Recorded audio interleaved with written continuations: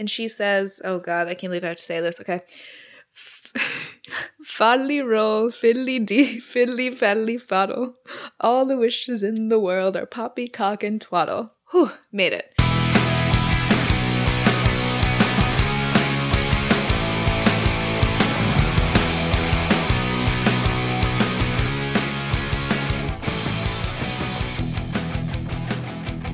I feel revved up. I feel ready to go. I feel alive. I feel the blood coursing through my veins. Oh my gosh. I hope everyone is having a good day. Yes, welcome back. And also welcome if you're a new listener. I feel like we've had a lot of new listeners lately, which is very exciting. We're happy to have you. It's like one big sleepover. Yes, exactly. That's our brand. We're branding. We're sleep. Our brand is Sleepover. It's Y2K Sleepover. I just tried to think of like, what are Y2K snacks? And then my mind went completely empty. And all I see is like Dunkaroos is all I see. Oh, nasty. Nasty. Yes. Imagine showing up to a slumber party with the Dunkaroos on ice. Oh, yeah. In an ice bucket. Yeah. On the rocks. I'll have my Dunkaroos on the rocks. That and like 3D Doritos. But aren't those like back? Is that a thing? I'm not sure. Honestly, what came to mind is the, what is it called? It's like snake. The ones that you and Christina would always eat. Oh, twin snakes? Twin snakes. Anything Haribo, honestly, seems like a throwback. Yeah. Ooh, movie theater butter popcorn. Delicious. Oh, God. What? I just remembered, do you remember like purple ketchup and green ketchup? Stop it. Halt. Halt. Okay. What's another nasty snack? Oh, I loved fruit by the foot. I was never allowed to have fruit roll-ups, fruit by the foot, like Gushers. We were not allowed to have that in my house. So I like wild. Missed out. I wasn't allowed to have that. I wasn't allowed to drink Coke until I was like 17 and bravely ordered it in a restaurant. My mom shot me a look and I was like, I'm not growing anymore. It's because that was what she would always say. American dream since I was 17. Because she was like, it's gonna kill your growth. You're gonna die. The caffeine, like you can't. Christina, you're so tall. You're so tall. I'm Have you seen 5'7". me? That's like not that tall. I'm 5'2". It's true. No, I actually didn't drink a lot of soda either. I like never had the taste for it, but my brother had like a soda addiction. Oh yeah. When he was younger, like I don't really know how it happened because my parents didn't allow junk food really. Like if we got fruit roll up, it would be occasional and stuff like that. Yeah. But for the most part, we were super healthy. And I think my grandma gave my brother like candy for the first time. And they would always like offer him a Coke if he were over. And then he just like loved soda and he was always drinking. And my parents were like, you're not drinking enough water. Like, that's it. No more. Wow. Yeah. The only soda that I really drank growing up was Sprite. Like my brother and I would always, if we were in like a restaurant and we could like order a soda, we would both get Sprite. I love that. I do love Dr. Pepper, but I think it's just because it's so fun. We couldn't get it in Asia. Like it was so rare if you could see it. So I'd be like, give me the fucking Dr. Pepper every time I saw it. I was like foaming at the mouth. Oh my gosh. Yeah. Yeah, Dr. Pepper is really good. I was like a little pink lemonade princess. I would get pink lemonade whenever I went to a restaurant. That sounds good. I just saw on TikTok today, somebody was like, this is the best cocktail recipe ever. And it was just like pink lemonade and Kettle One Botanicals. Brother. Peach blossom. I was like, okay. I wouldn't call that a cocktail. I would call that the pregame. But that's just like me being a snob. Yeah, that's like, oh my God. I'm thinking about going to Danstein. That's one of the dining halls at NYU. I sound like an asshole right now, but I would go to the dining hall and get like a paper cup full of soda and then go back up to my dorm and then mix a little vodka with it. Exactly. I would go down to the C store, which was like one of the like faux stores, bodega. Yeah, inside of the dorm that you could use like your dining dollars at. And I would get like juice or soda or whatever and would use that to pregame in my dorm before I went out. What like a silly life we had when we were teens. Balling on a budget, you know? I know. I remember the angst and like pain it would take for me to like reload my laundry card. Like another $10. I'm like, yeah, the agony. That being said, we have a really awesome movie to talk about today. Yes. I've been wanting to talk about this one for a while. It's actually my favorite. It's one of my favorite like classic movies that was remade, which I think is hard to accomplish well. Yeah, I have been just like chomping at the bit to watch this movie ever since it was put on Disney Plus because I had never seen it before. And now that I have seen it, I have a bone to pick with my parents for never introducing owning the VHS, never showing it to me as a child, because I would have liked this story. Oh, yeah. Way more growing up if I had watched this version. Mm-hmm. The movie that we are covering today is 1997's Cinderella. Yes. We have an absolutely star-studded cast to talk about. Amazing. We're talking Brandy, Whitney Houston. Oh my God. Paolo Montalban. I'm not pronouncing that name correctly. How do you say his last name? Montalban, I think. Montalban. Apologies if we have mispronounced it. Yes. Bernadette Peters, Whoopi Goldberg, Victor Garber, Jason Alexander at the height of Seinfeld, okay? Yes. Natalie Desselle, Vianne Cox. Gorgeous. Tens across the board. Casting director, whoever you are, fantastic job. I mean, I'm sure Whitney Houston had a huge part in it because she executive produced it. Yeah, she actually had tried for many, many years to get this project off the ground. Mm-hmm. And like initially she was supposed to play Cinderella, but by the time they actually like got it on its feet and they had everything lined up, she was, I believe, 32 or 33. So she felt that she was too old to play Cinderella. Mm-hmm. So she was like, hey, Brandy, do I have the role for you? Oh my gosh. I was reading about the movie and how it actually came out only a few months after Moesha had just started. Yeah. Yeah. So she hadn't really been on screen before. She had an album that sold millions of copies, but she hadn't had a lot of experience being on like film and TV. Definitely. She was super green, but she, I think, was the perfect choice. I was also reading that some of the Disney execs were like nervous about having 2 black leads. And they were like, how about we cast Jewel as Cinderella? No. Yeah. And this is a quote from Craig Zadan? Yeah. We're killing it on the pronunciation today. I know. But he said, we said absolutely not. The whole point of this thing was to have a black Cinderella. We didn't want to make it with a white Cinderella. We weren't interested in a white Cinderella. We never approached anyone other than Brandy for the role, and Jewel was not approached. Oh, okay. Good. Yeah. The casting choices, which I feel like have become a little more common now, although still pretty rare, which pisses me off because I think a period piece is like a great excuse for people to be like, we're going to be racist when we cast this. Because you traditionally don't have any main characters unless they're like a slave character that are people of color. And I think that's just a dumb way to cast. That just like doesn't make any sense. So this reminded me of like Bridgerton to compare it to a modern day where it doesn't address the casting choices. It's just like, this is the story. These are the characters. So like come along for the ride. Yeah, I'm definitely a big fan of like the colorblind casting. And yeah, you probably notice it at first. You're like, oh, that's kind of weird that like a black woman and a white man have an Asian Filipino baby.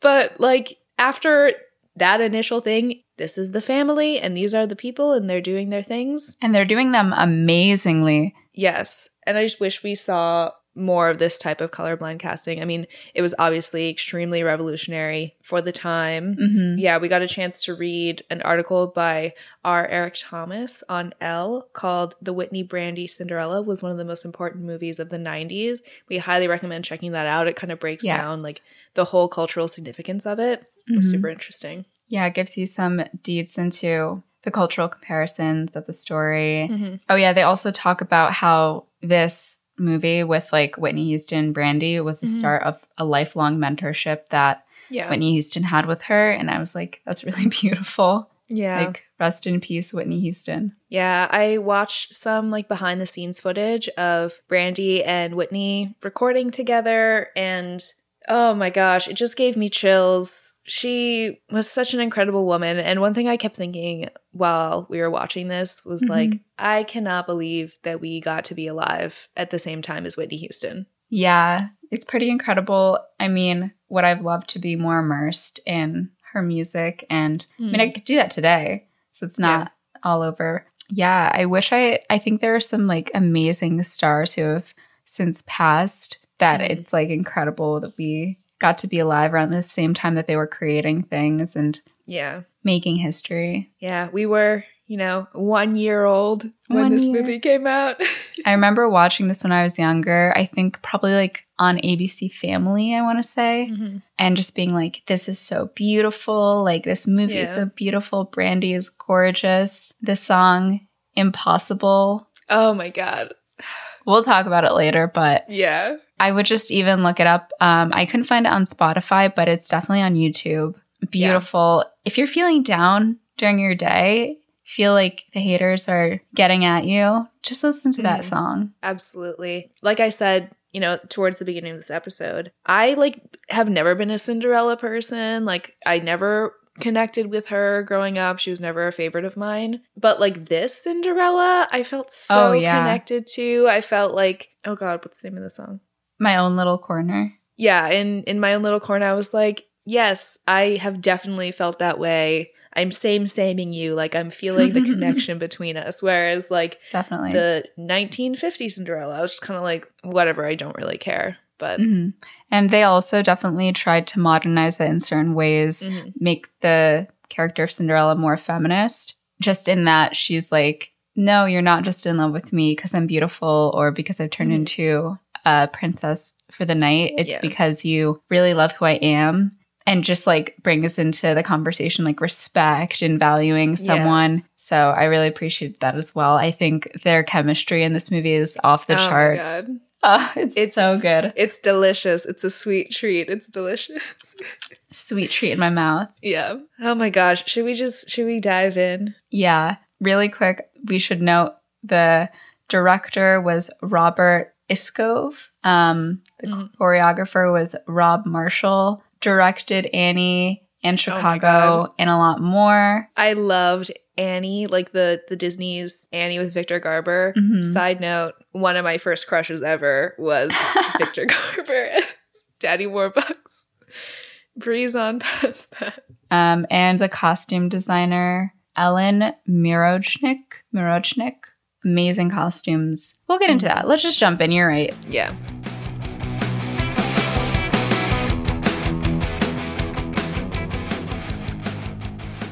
So we start off, the first thing we see, presented by the World of Disney and Whitney Houston. An old-ass fucking gigantic conglomerate and an even bigger star. Yes.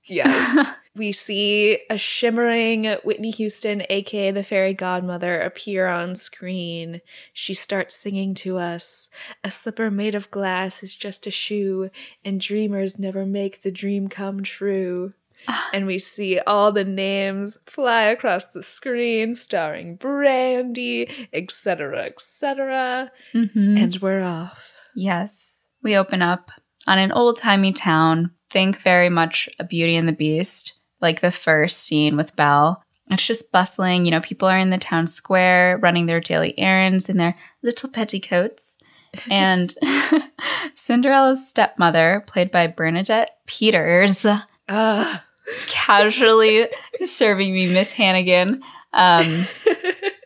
She strolls by with her shopping bags in tow, and her two, well, they're not her stepdaughters, her two daughters are behind her following. And behind them, Brandy follows holding one of their gigantic boxes. As she carries the boxes behind, people are bustling about. Yeah, we see some kids like in the town square. They're watching this like puppet show. Cinderella is absolutely awestruck. She's mesmerized. Meanwhile, her sister Minerva is trying on this like crazy hat with feathers on it. Her sister Calliope like snatches it away and she's like, no, I look better in it. And they like fight over the hat. Their mother is like, I can't choose between the two of you. Like, you're both so beautiful. I'm like, that hat looks like ass on anyone. Yeah, fucking atrocious. So Calliope turns to Cinderella and asks for her opinion. And Cinderella's like, oh, I don't know much about hats, but I don't think it flatters either of you. And I'm like, she's honest. She's doing you a favor. Yeah. So they're like, you don't know anything about hats. And they just keep fighting over it and run inside the shop. As they go in, Brandy actually stays behind and looks at the puppet show more. She begins to sing. I cannot sing this line, but she just sings about the sweetest sounds I'll ever hear. And she looks around. She sees love. She sees a parent picking up a child. She sees like a couple walking by arm in arm. And she sings about how her love is waiting for her somewhere. For her character, this is like a big, when will my life begin? When will I find what I'm looking for? Totally. But then she's interrupted by her jerk family. And we see a man. Oh my God. Prince Christopher, but we don't know that yet. Alexa, play I'm Just a Girl in Love from Crazy Ex-Girlfriend. And he starts singing the same song Cinderella, I mean. He starts singing the same song Cinderella was singing about love and finding his love. Then Cinderella crosses his path. They still don't notice each other, but they're kind of weaving in and out through the square, unknowingly duetting. When Cinderella tries to like cross this street, I believe, and this carriage just comes out of the blue. She drops her packages and almost gets run over by a horse and carriage. Yeah, so the man runs over to help her and he's like, just like those royals, huh? Not caring if they're in anybody's way. And she's like, well, maybe they're going somewhere very important. He's like, I doubt it. But him and Cinderella lock eyes. It's love at first sight. I'm also having love at first sight because he is so beautiful. He is so hot. This man is so gorgeous. His face is like so chiseled, but he looks like a dreamy. His eyes are soft. Yeah, his voice is like so smooth and his tone is delightful. Butter on my toast. Yeah. So she thanks him for his help with like all of her packages and she starts to walk away. And I'm like, where are you going? He then follows after her and asks her name. And she explains that it's Cinderella because she likes to sit by the fire where the cinders fly and then her face gets smudged. And he's like, Cinderella. What an endearing little, like, you're just like, oh, I like to like do this cute little thing and like get some ashes on my face. I'm like, girl, like you're making that look good right now. Yeah, if I said that, I would not get the same response. Me saying that in high school as like my wild hair covers my face, like I like to sit in front of the fire. Oh my gosh. Yeah, he's very into it. He says he likes it and asks what a man would have to do to find himself in her good graces. And she's like continuing to walk away and I'm like, girl, where are you going? You have nothing but time right now. This is the love that you were just singing about that you've been looking for. So she's like, oh, well, you'd have to get to know me better than some girl on the street. And he's like, oh, I'd like to very much. And she says that she's not sure that such a man would have any idea how a girl should be treated. And he says, oh, like a princess. And she says, no, like a person with kindness and respect. Did you hear that? Did you hear that? Oh my God. She's like, basic dignity, comfort, reassurance, security. Can you imagine? Ladies, a man will never treat you with kindness and respect. Oh, the sound waves in my recording just like jumped. Yeah. So his witty response is, you're not like most girls, are you? And at this point in the movie, Christina has pinpointed the exact moment where Brandy stares him the fuck down. We're going to post this photo eventually, yes, absolutely. I was watching, I happened to pause like at the exact right moment when she just shoots him this look where she's like, are you fucking kidding me? Is this what you're fucking saying to me right now? It's perfect. It's a really great moment. And he apologizes. Good boy. Good. And then they bond over how, you know, they've both lived really sheltered lives in their own ways. Brandy, oh my God, I'm going to do this whole recording. Cinderella, having stayed inside most of her life, not really gotten to experience the world. And Prince Christopher, very sheltered. His parents are always protecting him. They talk about following the same routine every day and how they want to run away and never come back. And then stepmother reprimands Cinderella for talking to strangers, and Cinderella has to go rejoin her family. Before she does, the man says he hopes to see her again. Meanwhile, her stepmother is like, well, hurry up with those packages. What are you doing? Awful. They do sing a little refrain before they go, just talking about how the most entrancing sight of all is yet for me to see. And the dearest love in all the world is waiting somewhere for me. So there's like a lot of tension. There's like a lot of stuff happening. You're like, where's this going? So back at the castle, it turns out that the man is actually Prince Christopher. And it turns out that he goes down into the town square in disguise so he can feel normal. And that's when we meet his valet, Lionel, a.k.a. Jason Alexander. I love that man. I love that man. I think he is so funny. I just can't place what accent it is that he is doing. Oh, they mentioned it in the article. Let me find it real quick. It's like vaguely Italian. Okay, so in the article, it says he sports a peculiar Agador Spartacus accent. We click on Agador Spartacus, and it is bringing me to a YouTube video. So I will not be able to play that at the moment. Oh, it's from The Birdcage. Okay. I've seen The Birdcage. The Birdcage is about a gay man. I think it's played by Robin Williams, actually. And this like ruse that they have to put on, et cetera, et cetera. So I guess it's a reference to that movie or just similar to one of the characters' accents. Interesting. He tells Prince Christopher that real people aren't all they're cracked up to be. They all wish to be like you. And he reminds him of all of his blessings, but Christopher's like, I have no agency or life of my own, which, as we have learned from Prince Harry, the burden of royalty is very real. So Lionel begs him to, stop going to town because it's, forcing him to lie to his bosses, aka the king and queen. And Christopher's like, pish posh, and walks away. And Lionel is like, if he wants to kill me, why does he not trample me with his carriage and get it over with? Oh, Jason Alexander. Oh, you. I would let him push me down a slide, I wouldn't let him throw me down some stairs. I think that would be weird. No. But I would like... a gentle push down a slide. I would let him push me on a swing. I would let him seesaw with me. I would share a seesaw with him. Exactly. So, cut to the king and queen. Oh my God. Imagine your mom was Whoopi Goldberg and your dad. Your fucking dad was Victor Garber. I can't. I simply can't imagine. I want to and I can't. I want it to be my reality and it's not my reality. Yeah. It's just too painful. So he goes to see his parents, and the queen tells him that she is throwing him another ball.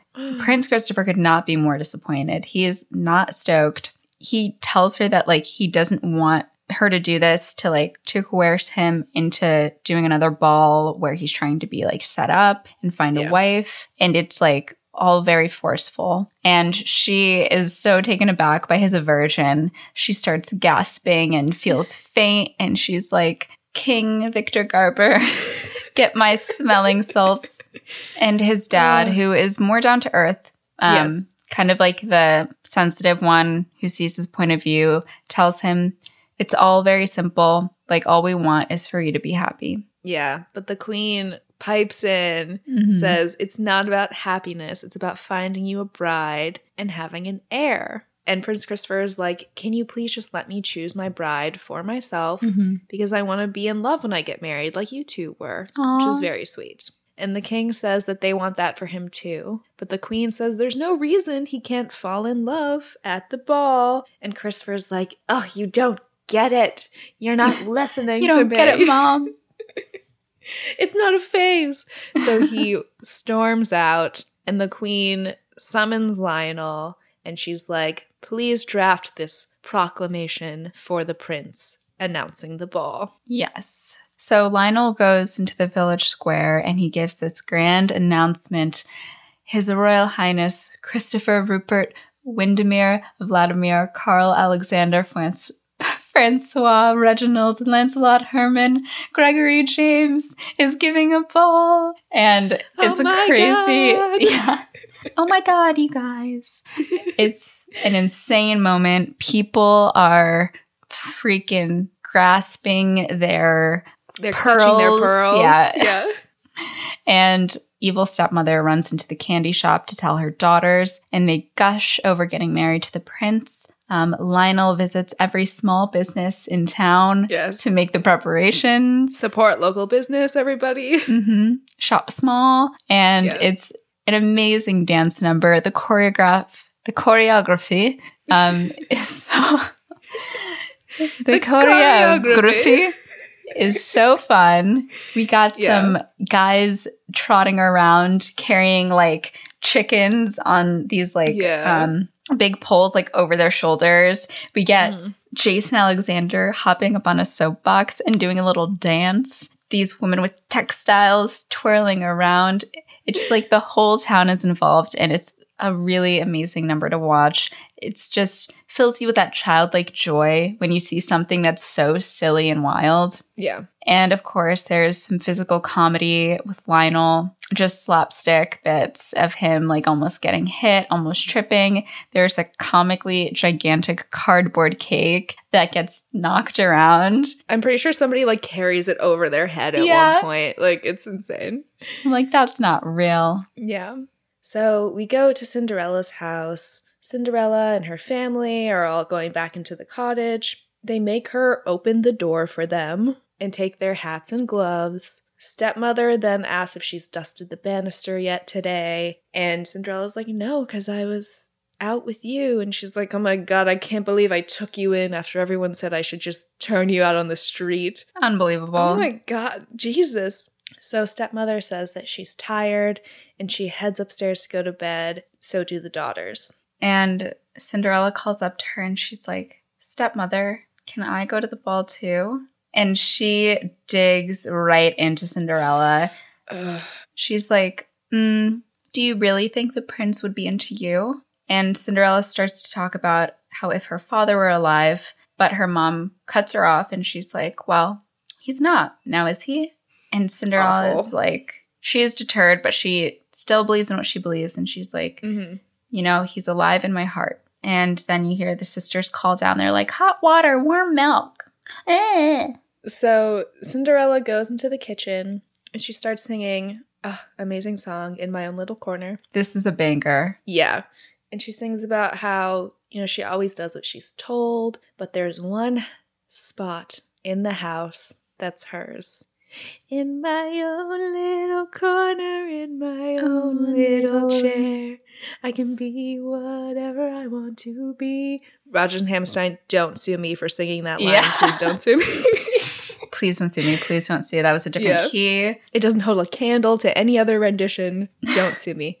So she sings about like her fantasies, the adventure she wants to go on, like the people she wants to be. Just all of her dreams about being an heiress, being like a confident hottie. I'm paraphrasing, but she does say like someone that like a man would fall in love with and stuff. Yeah. And she's like, you know, I can do it all as long as I'm playing pretend in my chair. Then she hears, I know, it's heartbreaking. It's so sad. Heartbreaking to see an intelligent young woman full of life be fucking struck down by her evil stepmother. Horrible. So she hears the sisters call down again. They're like, hot water, warm milk. But Cinderella lingers in her own world. And Brandy is just delightful to watch. Yeah. It's like a glow on the screen. I really feel like I'm there playing pretend with her. I feel the emotion behind her wants and her dreams. And I think that's why this movie is so relatable and like timeless, because you feel connected to Brandy's character. Totally. She takes you on the journey with her. So she sits back in her chair, and she gazes into the fire before she hears her stepsisters call out again. So then back at the castle, Christopher confronts his mom because she did not listen and is throwing this ball. He asks her to call it off, but she says it's too late. The king gets involved. They're all like about to start arguing when Lionel, who's just like chilling on a ladder, interjects, and he's like, bold. How about Christopher tends the ball, but if he doesn't find a bride, and Christopher's like, I'm picking up what you're putting down, that's brilliant. If I don't find a bride tonight, then you have to let me fall in love on my own with no interference, no matter how long it takes. And the queen begrudgingly agrees. Lionel makes a quip after Prince Christopher has walked out. He's like, don't worry, I feel it in my bones. He'll find someone tonight. And the queen is like, you'll feel it in your bones if he doesn't. And knocks that ladder, fucking knocks him right off the ladder. He falls hard on the floor, on that probably marble floor. Yeah. Lionel, we would love to talk to you about joining a union. Yeah. Get you some workers' comp. Yeah. Clearly, this is a bad working environment. It's toxic. It's abusive. So back at Cinderella's house, you know, all the women except for Cinderella are preparing for the ball. Stepmother is tightening Minerva's corset while she's talking about how if she had their opportunities, then like she might have married a prince and she wouldn't be in this situation right now. And she says that if she's done her job right, then they'll have no problem winning over the prince tonight. So she has the girls like give her a little taste of what they plan to do for the prince. So Minerva says she's going to start by fluttering her eyelashes, and she's like blinking like 60 miles an hour. It's not looking good, yeah. Yeah. Calliope says that she'll start with a curtsy, and they're like trying to one-up each other with the curtsies. It just looks fucking awful. She then asks what they'll say to him. So Minerva says she'll recite a poem for him, and Stepmother's like, we can't let on how clever we are. Men hate clever women. She is full of bad advice. Terrible. Yeah. Awful. I think she said something like, I know I've taught you well, so you'll have no problem, you know, getting this man to marry you. Yes. I'm like, if they're anything like you, he will stay far, far away. I don't even know how she got Cinderella's dad to marry her. Jesus. That's always the question I have when I see like an evil stepmother character. I'm like, what is making me believe that Sam's father would marry that woman? Yeah. I don't know. So we see Minerva start scratching herself, and Calliope is like, I'm going to enchant him with my infectious laughter. And her laugh is god-awful. It's just like... so grating. Oh nails my God. on a chalkboard. She's like, I'm going to laugh at all the prince's jokes. And her mother is like, no matter what, you will not snort in front of that man. That's the only, like, good advice that she gives. Yeah. She tells them not to show their flaws until after the wedding.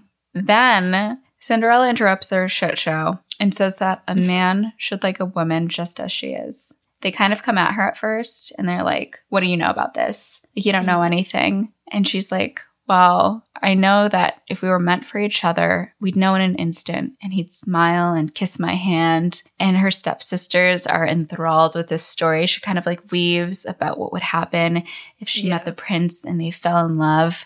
And stepmommy cuts them off. And she's like, this isn't about love. It's about marriage. Have I taught you girls nothing? And then we head into a amazing song. Oh, it's so good. Falling in Love with Love. It is not from the original. It was actually put in for this version. It's amazing. We hear Bernadette Peters. She says that falling in love with love is falling for make-believe.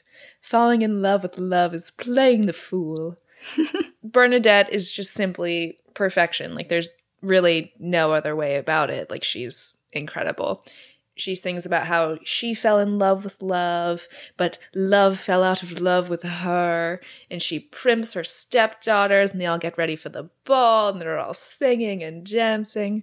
They then emerge from the house, dressed to the nines. They get into their horse-drawn carriage and head off, leaving Cinderella in the dust. Yes. I would really recommend you go look up that song. Yes. Bernadette Peters kills it. Her stage presence is amazing. The thing about musical theater, very much a genre that you either love it or you hate it. But The nice thing is that when you sing a song in musical theater, you really get to inject the character into the music. Mm-hmm. So when Bernadette Peters singing, she's like the stepmother singing, and it's like higher register, very pointed in the music, and it's like you just really get like a slice of the personality of this woman. Totally. And I like that they gave her this song because it actually does give a little bit of an explanation. Like, she's evil because she's like bitter. She's scorned, yeah. Yeah, not just like she's evil because she is. Like, there's a reason that she's this way.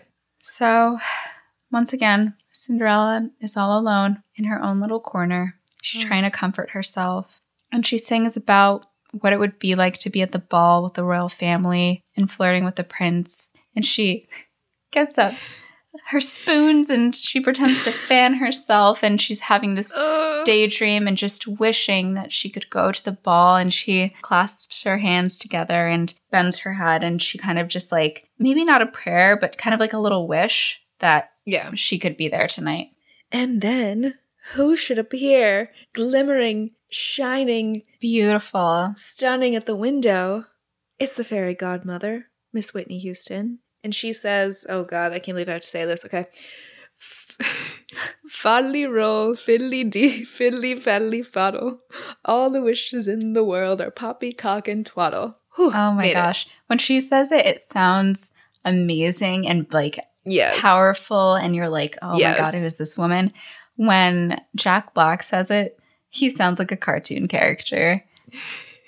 And when I say it, I sound like a fucking nerd. Cinderella is absolutely shook. She's like, who are you? And she says, I'm your fairy godmother. And Cinderella's like, you? And fairy godmother's like, you got a problem with that? Because if you'd rather have some old lady in a tutu sprinkle fairy dust on you. And Cinderella's like, no, I'm so sorry. I never dreamed that. Oh God, I have to say it again. Fal-de-roll, fiddly-dee, fiddly-faddly foodle. All the dreamers in the world are dizzy in the noodle. Beautiful, amazing. Oh my God. Oh, I'm sweating. So Cinderella... Fiddly-dee, fiddly-faddly. You guys, I haven't acted professionally in a very long time. So. This is my first paid gig in a while. Please bear with me. Yeah. Oh my gosh. So Cinderella asks why she shouldn't dream. Then the fairy godmother's like, well, aren't you going to invite me in?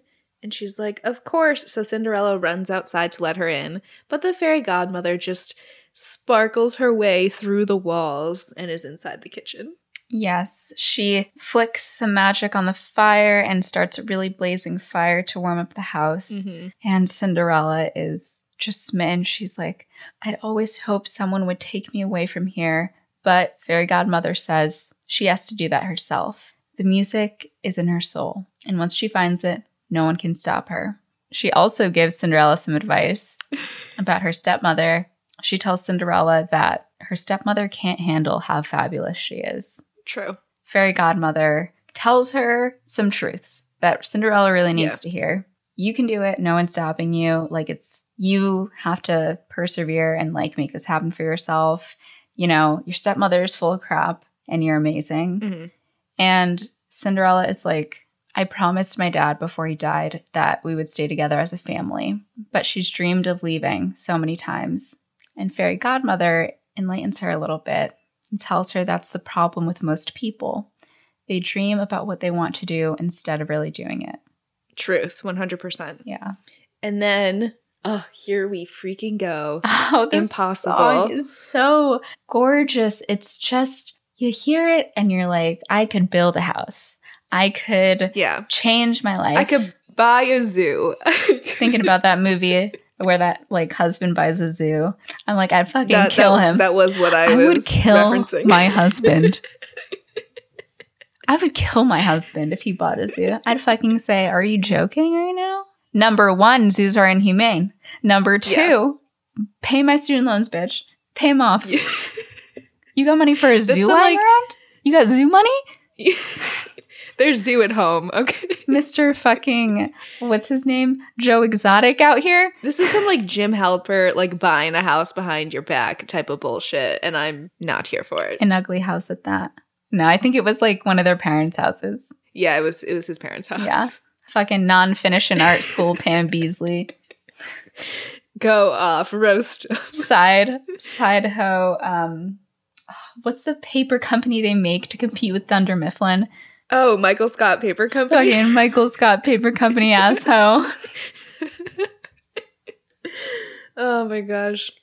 Anyways, so Impossible is playing an amazing song. You know, the main tagline of the song is that impossible things are happening every day. They are. Impossible things are happening every day. We're in a pandemic, okay? Yes. We have another old white man in office, all right? Impossible. He has brain damage. And he was able to persevere, rather. Yeah. Yeah, I really like this song. It makes me wish that I were a good singer because I love to just like sing this song. But maybe I'll have Phil sing it to me instead. I'm definitely going to be singing it in the shower after this recording. I love that. But yeah, Cinderella talks about how she wishes to go to the ball, but that's impossible. And the fairy godmother says, go to the ball then. No one is stopping you. There's a door. It is open. But Cinderella tells her she doesn't have any way to get there. Fairy godmother's like, watch me. And just throws a fistful of magic at a pumpkin. At first, it really doesn't do anything, kind of just rattles, but she does it again, and the pumpkin turns into this big, beautiful carriage, and she turns some mice into horses and some other mice into carriage men. Then Fairy Godmother is like, am I missing anything? And she's like, sweetie, don't make me do all the work. Spin around, and creates this gorgeous light blue gown for Brandy, and her hair is all done up. And I think she's wearing like a tiara or something, right? Yeah, she is, yeah. Mm-hmm. And she has gorgeous blue eyeshadow on. Mm-hmm. She just looks stunning. And she, of course, puts on these glass slippers. Cinderella is just so grateful that she's had this enlightening, earth-shattering, defining life moment. And before she leaves, Fairy Godmother does tell her, no matter what, she just has to be back at midnight because all of this will end when the clock strikes midnight. So Cinderella gets into the carriage. She's on her way to the ball. She's singing Impossible once again. An amazing duet moment. Oh my gosh.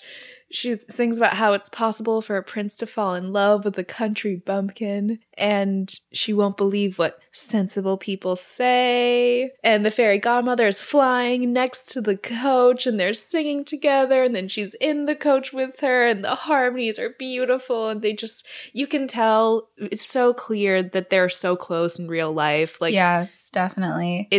It's really beautiful to see a motherly, mentor-mentee relationship. Mm-hmm. Yeah. Just imagine going to an amazing party, a gorgeous ball with Whitney Houston arm in arm, and you're singing a duet together. Yeah. I don't think I could feel more confident than that. No. And in that dress is so beautiful. Mm-hmm. It's so beautiful. I can't get over it. Seeing that dress made me want to be Cinderella for Halloween, and I was like, I would look like a ball.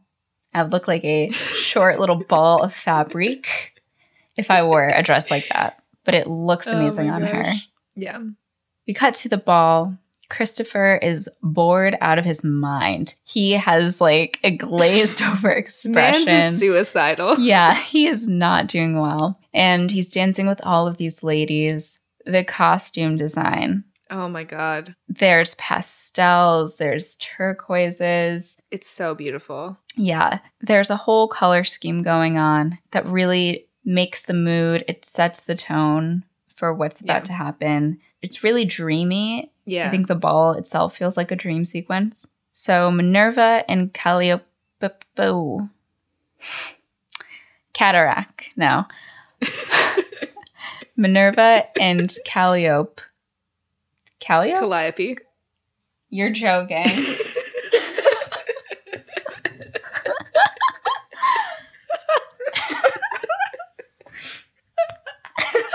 Calliope.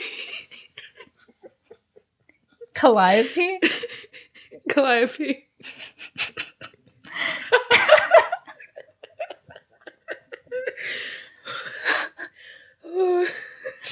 Okay.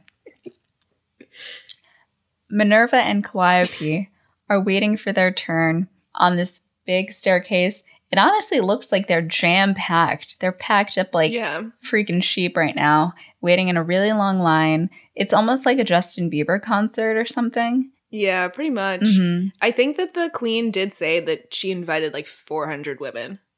How would you think?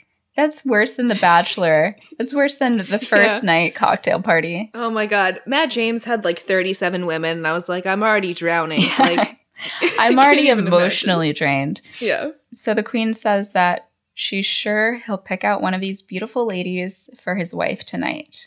And did you write, I want a chance at him? No, that Minerva screams that. Okay. Who knows? I do. Yeah, so Minerva is screaming from the banister, you know, I want a chance with him.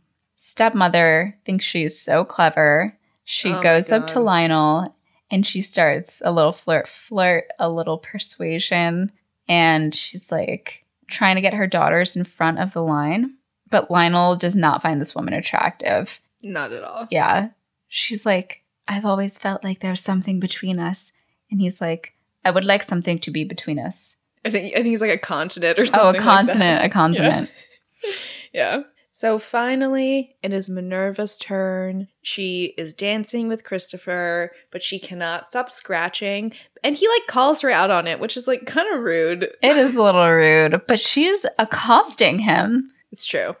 Yeah, she then starts very aggressively reciting this poem to him, and she's like grabbing him. And he, you know, signals to have her taken away. Mm-hmm. Then it's Calliope's turn. She just like immediately starts laughing incessantly from the jump. She's snorting.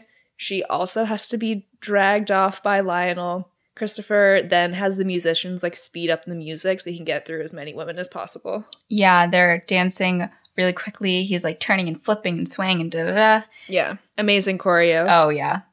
Outside, Cinderella finally gets to the castle. As she's about to go in, her fairy godmother says she's on her own now and tells her not to be afraid. It's a beautiful parting moment. Cinderella's really grateful, but fairy godmother has to let her go and make her own way. Inside, the girls are spinning and twirling and getting whipped around because the music has really, really quickened. Mm-hmm. But the lights dim, and there's a spotlight on Cinderella, and the prince sees her, and their eyes meet. And everything freezes. Both of them have their breath taken away, but he manages to say hello, and she curtsies. And he puts a finger under her chin and lifts up her face so that their eyes can meet again. And they dance around the room. They just embrace and they go. And they do this delightful, like, waltz. Yeah. I would assume. And the king and queen see them dancing together. The king is like, who is she? And the queen calls her stunning. And the king is like, if I were a young man. And she's like, you want to finish that sentence? What would you like to say? And he's like, I would be younger. Wouldn't I? That's right, Victor Garber. Keep it in your pants. Keep your fucking mouth shut. So Christopher tells Cinderella that he has this feeling that he's met her before, maybe at the lake or at the lodge. And she's like, no, I don't think so. Maybe in my little chair? In my little corner? Yeah. In my own little corner, in my own little chair, maybe. So he calls her beautiful, and she's like, oh my gosh, everybody's staring at us. And he's like, really? I didn't notice that anyone else was here but you. Oh my God. My Lord. What? These sweet-talking men in these movies, sometimes it makes me wish that I was like, this does not make any sense. And I'm going to say that right now before I continue. I wish I was like a Southern belle or something. And I was like, that makes sense. Little old me. Like, and then just this cowboy sweeps me off my feet, wearing the same boots that Sam was wearing in Confessions of a Teenage Drama Queen. And the hat that Lola and her dad were wearing in Confessions of a Teenage Drama Queen. Yeah, if like a man said this to me in real life, I'd probably be like, fuck off, absolutely not. But Christopher can pull it off. And if I was in Cinderella's situation, I would be swooning. I would be crestfallen. Mm-hmm. I would be in love immediately. Who doesn't like sweet things being said to them? It's just nice to be thought of as special and unique and to hear those words. And I think that a lot of people could take that note. What's is words of affirmation your love language? I've never like taken that test. If you had to guess, it's words of affirmation, physical touch, quality time, acts of service, gift giving, and receiving. Interesting. I really like physical touch, but I feel like that's more of what I like to do as opposed to necessarily like receive. I think that quality time is like the biggest one for me. Definitely quality time because, I'm just thinking about all the times I've been like emotionally traumatized when my long distance boyfriend leaves after we've been spending time together. Yeah. And I'm like, don't fucking go. How fucking dare you leave me? Yeah. I think, mine is definitely acts of service. Mm-hmm. Those are nice. That's like a good feeling. To have someone go out of their way to do something for you is a really fulfilling feeling. Yeah. I'm like, oh my God, you want to do something to help make my life easier and take something off my plate? How amazing. When's the wedding? But during COVID, since I can't do that really, all of that has just been channeled into gift giving because it's like the only thing I can do. So I've just been sending out presents. I know, you're like a little Mrs. Claus. Yeah, it's very fun. I do enjoy it. And I do think that gift giving and receiving gets like kind of a bad rep because people are like, oh, it's materialistic. But it doesn't necessarily mean like you're buying things. It could be like a card or something. It's just like a token of whatever meaning it holds. It could be anything. So, yeah. But anyways, back to the movie. We're in the ball. They're dancing. And this is when Christopher starts singing this amazing song called 10 Minutes Ago. Oh my God, my heart is melting right now. Yeah, it's all about how 10 minutes ago he met her, and now his heart is soaring. Everything has changed within these past 10 minutes. They dance around the ballroom. It's this beautiful, like, circular, like, swinging shot. It's so stunning. He sings, I have found her. She's an angel with the dust of stars in her eyes. Oh. Man, just line after line after line. So we see, like, the camera kind of pans out. We see, like, an overview of the ballroom. And it's really hard to explain just how stunning this scene is. And there are a few scenes that I get this very particular feeling in. But it reminds me a lot of how I feel when I watch Ice Dance in Edward Scissorhands. When he's carving the ice sculpture and she's twirling around, I get a very similar, like, full body feeling when watching this scene. You just see, like, the gorgeous color palette of the costumes, the purple hues, like, as they turn and they catch the light, there's, like, turquoise. It's the way the light reflects off of the dresses, and just, like, the lighting scheme in general. We talked about this a little before, but the way that the set is, and the choreography itself, it's really just, like, a filmed Broadway play with an amazing budget because the set doesn't look realistic. It's very fantastical, like magical fairy tale. And the grandiose ballroom with all of these couples dancing and doing this beautiful ballroom dance, but it's like modernized and there's all these twists and turns and you can see the different colors of tulle on their skirts as they get spun around. Just so pleasing. It's stunning. As this is all happening, the prince and Cinderella make their way outside to the garden and they continue dancing by the fountain. Stepsisters are hiding in a hedge, salty as hell, and they're like watching them sing and dance. And they start this song, which is so fun. They're like, why would a fellow want a girl like her? A girl like her? Yeah. And if I were auditioning for something where I was forced to sing, I would definitely sing that song because it's more of like a talk sing song. I actually think that would be a very fun audition song, especially if you were doing like a character role. Like that would be a very fun song to do. Definitely. I think this song really gives them a chance to shine. And although they don't really have much depth, like they do pretty much for the most part play the evil sister role really well. They do have like a couple moments where they vibe with Cinderella and they listen to her fantasies and they really love them. But this song just gives them an opportunity to show their just evil nature and very good. Yeah, I think that they have a really fun dynamic, those two actors. Like their chemistry is really great. Oh yeah. And their timing. Yeah, it's really fun to watch. So Christopher and Cinderella then go back inside to dance again, and the stepmother forces Lionel to dance with her so she can get a better glimpse at this mystery girl. Cinderella then ends up dancing with the king, and he's like, "Oh, clearly my son is very smitten with you. It's almost as if you appeared here by magic." Ooh. And the queen then asks Cinderella to introduce them to her family. And Cinderella obviously can't explain, so she ends up just running off. And Christopher runs after her. So after Cinderella runs off, she gets a pep talk with Fairy Godmother, who assures her that she has the right to be there, and that people are saying she is the most beautiful girl at the ball. People are saying this. Yeah, everyone's saying it. Cinderella collects herself, and Christopher does catch up with her, and he apologizes for whatever his parents said, but Cinderella assures him that they were lovely, and I'm like, you're a class act. Yeah. And he's like, I'd love to meet your family, but she says she doesn't really want him to, and that they did not want her to come here tonight. And he's like, I almost didn't come myself. I felt like I was a prize to be won. Feels like a piece of meat right now. He's being auctioned off. So then they talk about, the girl that he's going to spend his life with. And Cinderella's like, well, she has to be exciting, but sweet, and your devoted servant. And he's like, I don't need a servant. I have plenty. I need someone to talk to. And he, starts to talk about his wishes. Cinderella says, the fairy godmother's quote about people who wish things but don't actually do them. Mm-hmm.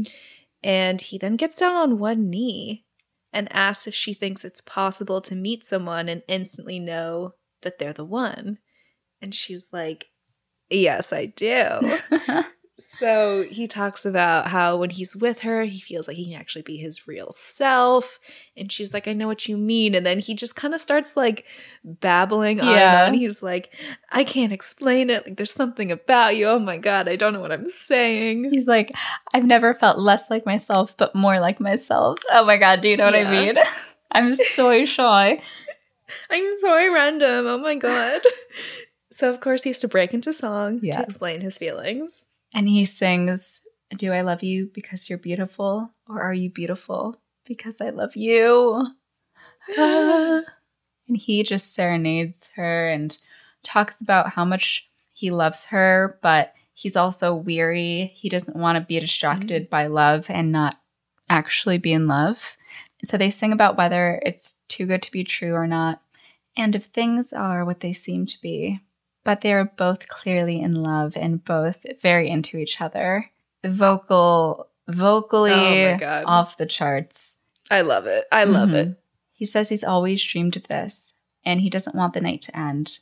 And he kisses her on the cheek. Yeah. It's a very beautiful kiss on the cheek, y'all. Cheek kisses, underrated. Underrated. Everyone's always talking about the forehead kiss. Oh. And the cheek kiss gets no love. I do love the forehead kiss. The forehead kiss do be hitting. I'm like, it do be hitting. Oh my God, I'm like, I don't know how to fucking say. In my head, I was like, oh my God, I'm like your little doll. But I don't think that's a really good analogy. So I just didn't say anything, and I just covered your mouth. I just censored myself. Yeah. Yeah. Mm-hmm. Yeah. The forehead kiss is great. The cheek kiss does have its place, though. Oh, definitely. I always, when I was younger, dreamed about being an adult so that I could, greet my friends and kiss them on the cheek. I'm like, that is we should just start doing that. The pinnacle. It's so European. I mean, I would always kiss my family members on the cheek. It's traditional for Puerto Rican family members to kiss on the cheek. It's always what I was taught. But yeah, the kiss on the cheek, brother. You could be friends, you could be lovers, you could be family. I think the most versatile of the various kisses, because nobody kisses the hand anymore. The forehead kiss is a skosh more intimate. Definitely. The cheek kiss, Safe for everyone. I mean, not in this pandemic, but, you know. Eventually. That's neither here nor there. So we then hear this lyric, which I think is my favorite lyric in the song, which is, "Are you the sweet invention of a lover's dream? Or are you really as wonderful as you seem?" And they kiss on the lips. Oh, and Bridgerton, you could never. You could never. You must be married immediately. The promenade? Oh my God. So they're having this beautiful kiss, this beautiful embrace. But the clock strikes midnight. No. The bell tolls and Cinderella runs away. Her clothes start to transform back into her old rags, and the prince tries to catch up with her, but by the time he makes it to the front of the castle, she's gone. But the prince looks down and sees her single glass slipper. And we have a little reprise of the song. We have that beautiful split screen moment a la Summer Nights in Greece. Yes. And they're singing about each other and how much they love each other. I do have a technical question that I always think about when I watch Cinderella. So it's midnight. All of her clothes disappear. Everything like turns back to normal, right? How does the glass slipper stay intact? It's just that little extra bit of magic.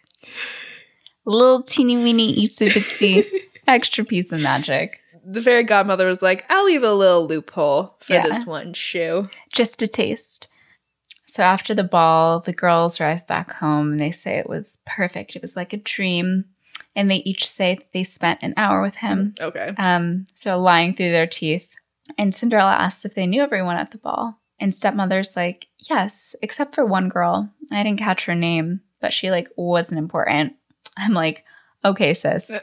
And stepmom asks Cinderella what she's been doing all night. And Cinderella's like, well, I've been dreaming what it would be like if I were at the ball. And stepmommy is like, well, you can't imagine unless you've been there. I do love that Cinderella's like, oh, like. She's so coy. Did you know everyone? Like, oh, that girl, did it seem like the prince liked her? Like, was she pretty? Oh, did you think she was cute? Yeah. Do you think that he's like going to propose to her? I don't know. Just like wondering. So then Cinderella starts singing A Lovely Night. It's basically like her describing her evening, but only in hypotheticals. She's like, if I were there. Yeah, if I were there, I would have descended down the grand staircase and I would have been frozen by the sight of the prince. And she paints this whole picture, and the stepsisters join in the song, like thinking about this perfect, lovely night at the ball. It all like gets very extravagant as she's like painting this picture. And I do think actually that the stepsisters probably would actually like Cinderella if it wasn't for their mom. They kind of like forget to hate her sometimes until the mom is like, yeah, exactly. Hush, this woman is poisonous. So as they're all singing together, even stepmother joins in. She sees Cinderella like curtsy and realizes that it was her at the ball. So she puts a stop to this immediately and sends her daughters up to bed and tells Cinderella that the thought of her dancing with the prince is preposterous. Awful. Yeah. She goes on to say, because you're common. Your mother was common, and so are you. You can wash your face and put on a clean dress, but you'll still be common. A prince would never consider taking you for his bride. Why? It's laughable. Oh my God. Yeah, and that is not the end of it either. No. She also tells Cinderella that her father was weak, that he spoiled her rotten and filled her head with silly thoughts and dreams that will never come true. And she tells her to clean this place up. It's a fucking sty. I hate her. I hate her. I hate her. So awful. So Cinderella walks outside in tears. She looks up to the sky to speak to her dad. And she tells him that after tonight, she just can't stay here anymore, even though she promised him she would. Because she found out tonight that she deserves to be loved. And that's all that really matters. Oh. Yes, you do. You do deserve to be loved. I like that moment so much because before this, she would have felt broken down and like she never deserved anything. But because she got a glimpse of what she deserves and the person that she could be, she's like, actually, this is the straw that breaks the camel's back.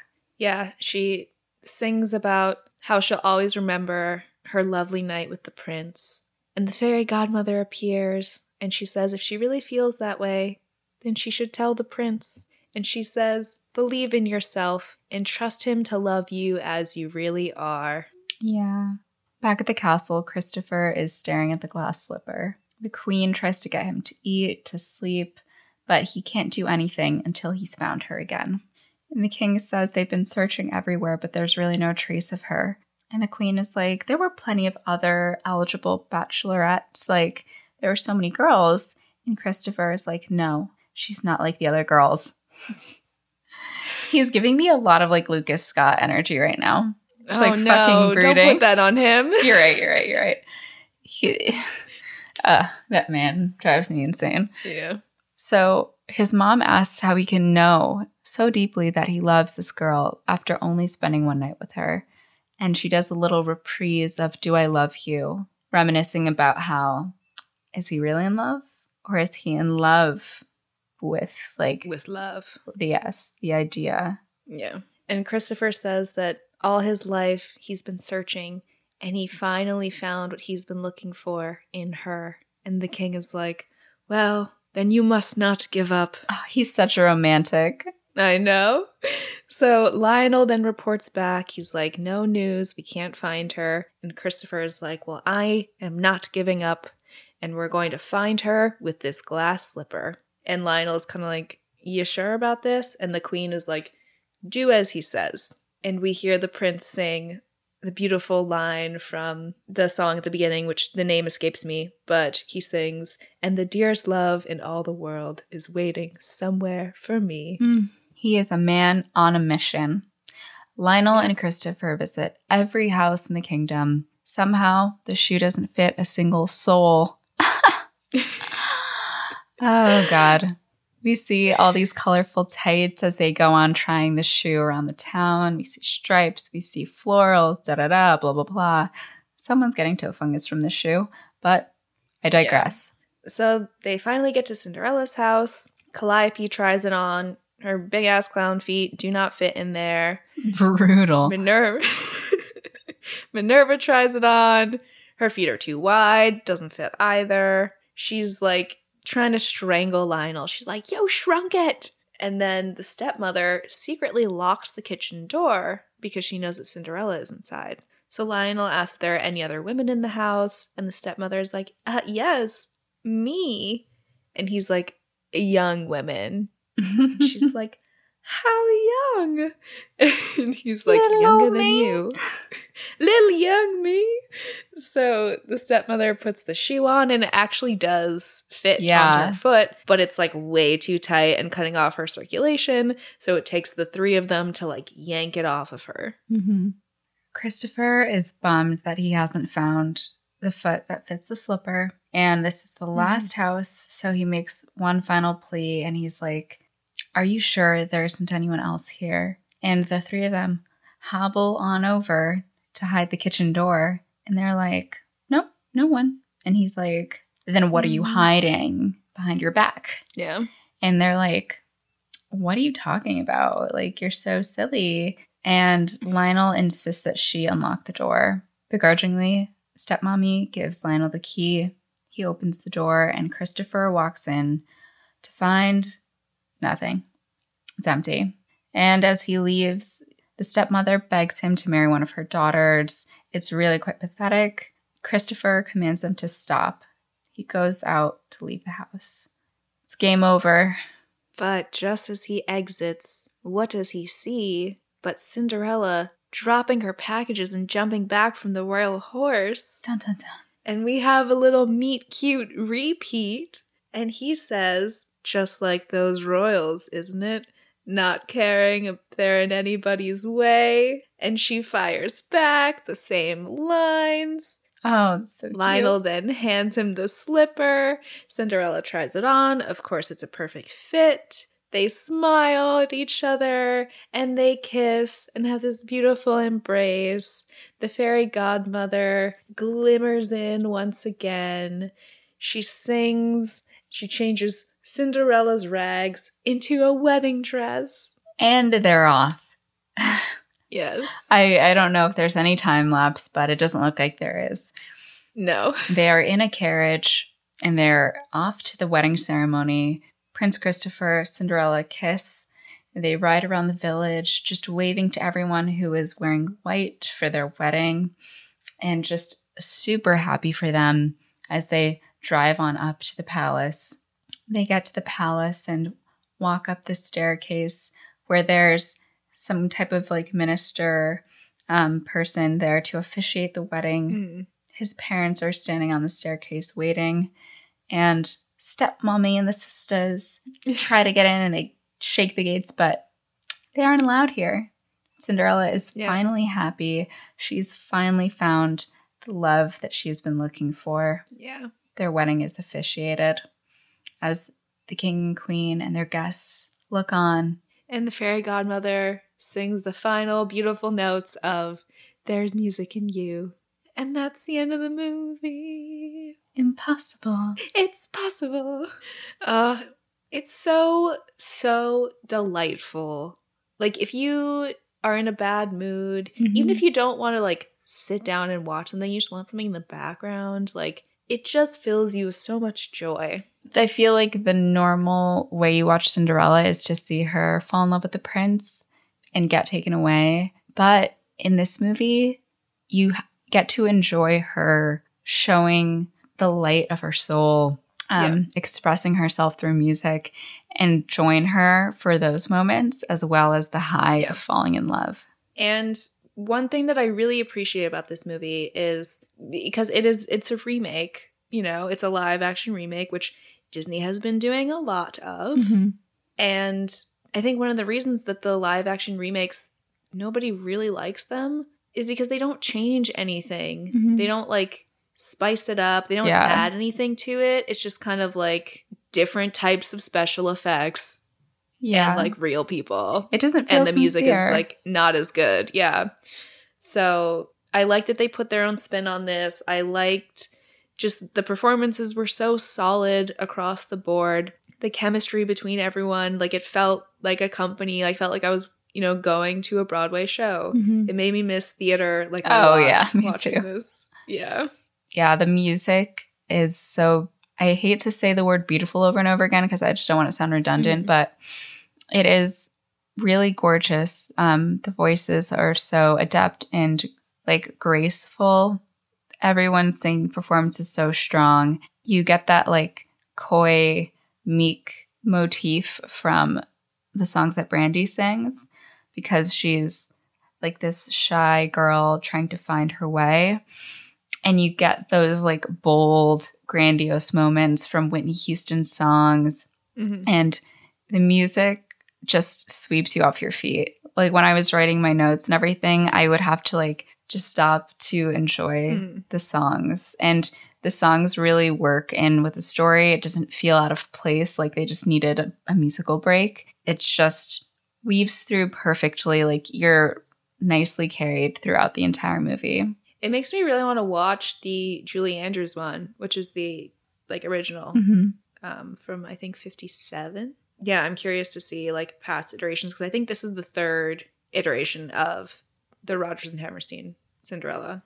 But yeah, I really enjoyed it. I watched it once just to like experience it for the first time and then the second time to take notes, and I'm probably going to watch it like again very soon. Yeah.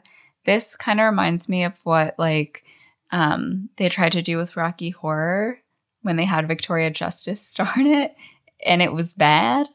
And I'm like, this is good. Like the TV movie event. God, they don't even have these anymore. I feel like I haven't seen one in so long. Yeah. I just think it was a really beautiful showing. It's hard to see a show that is such a classic story remade and then for all the components to fit together perfectly. Yeah.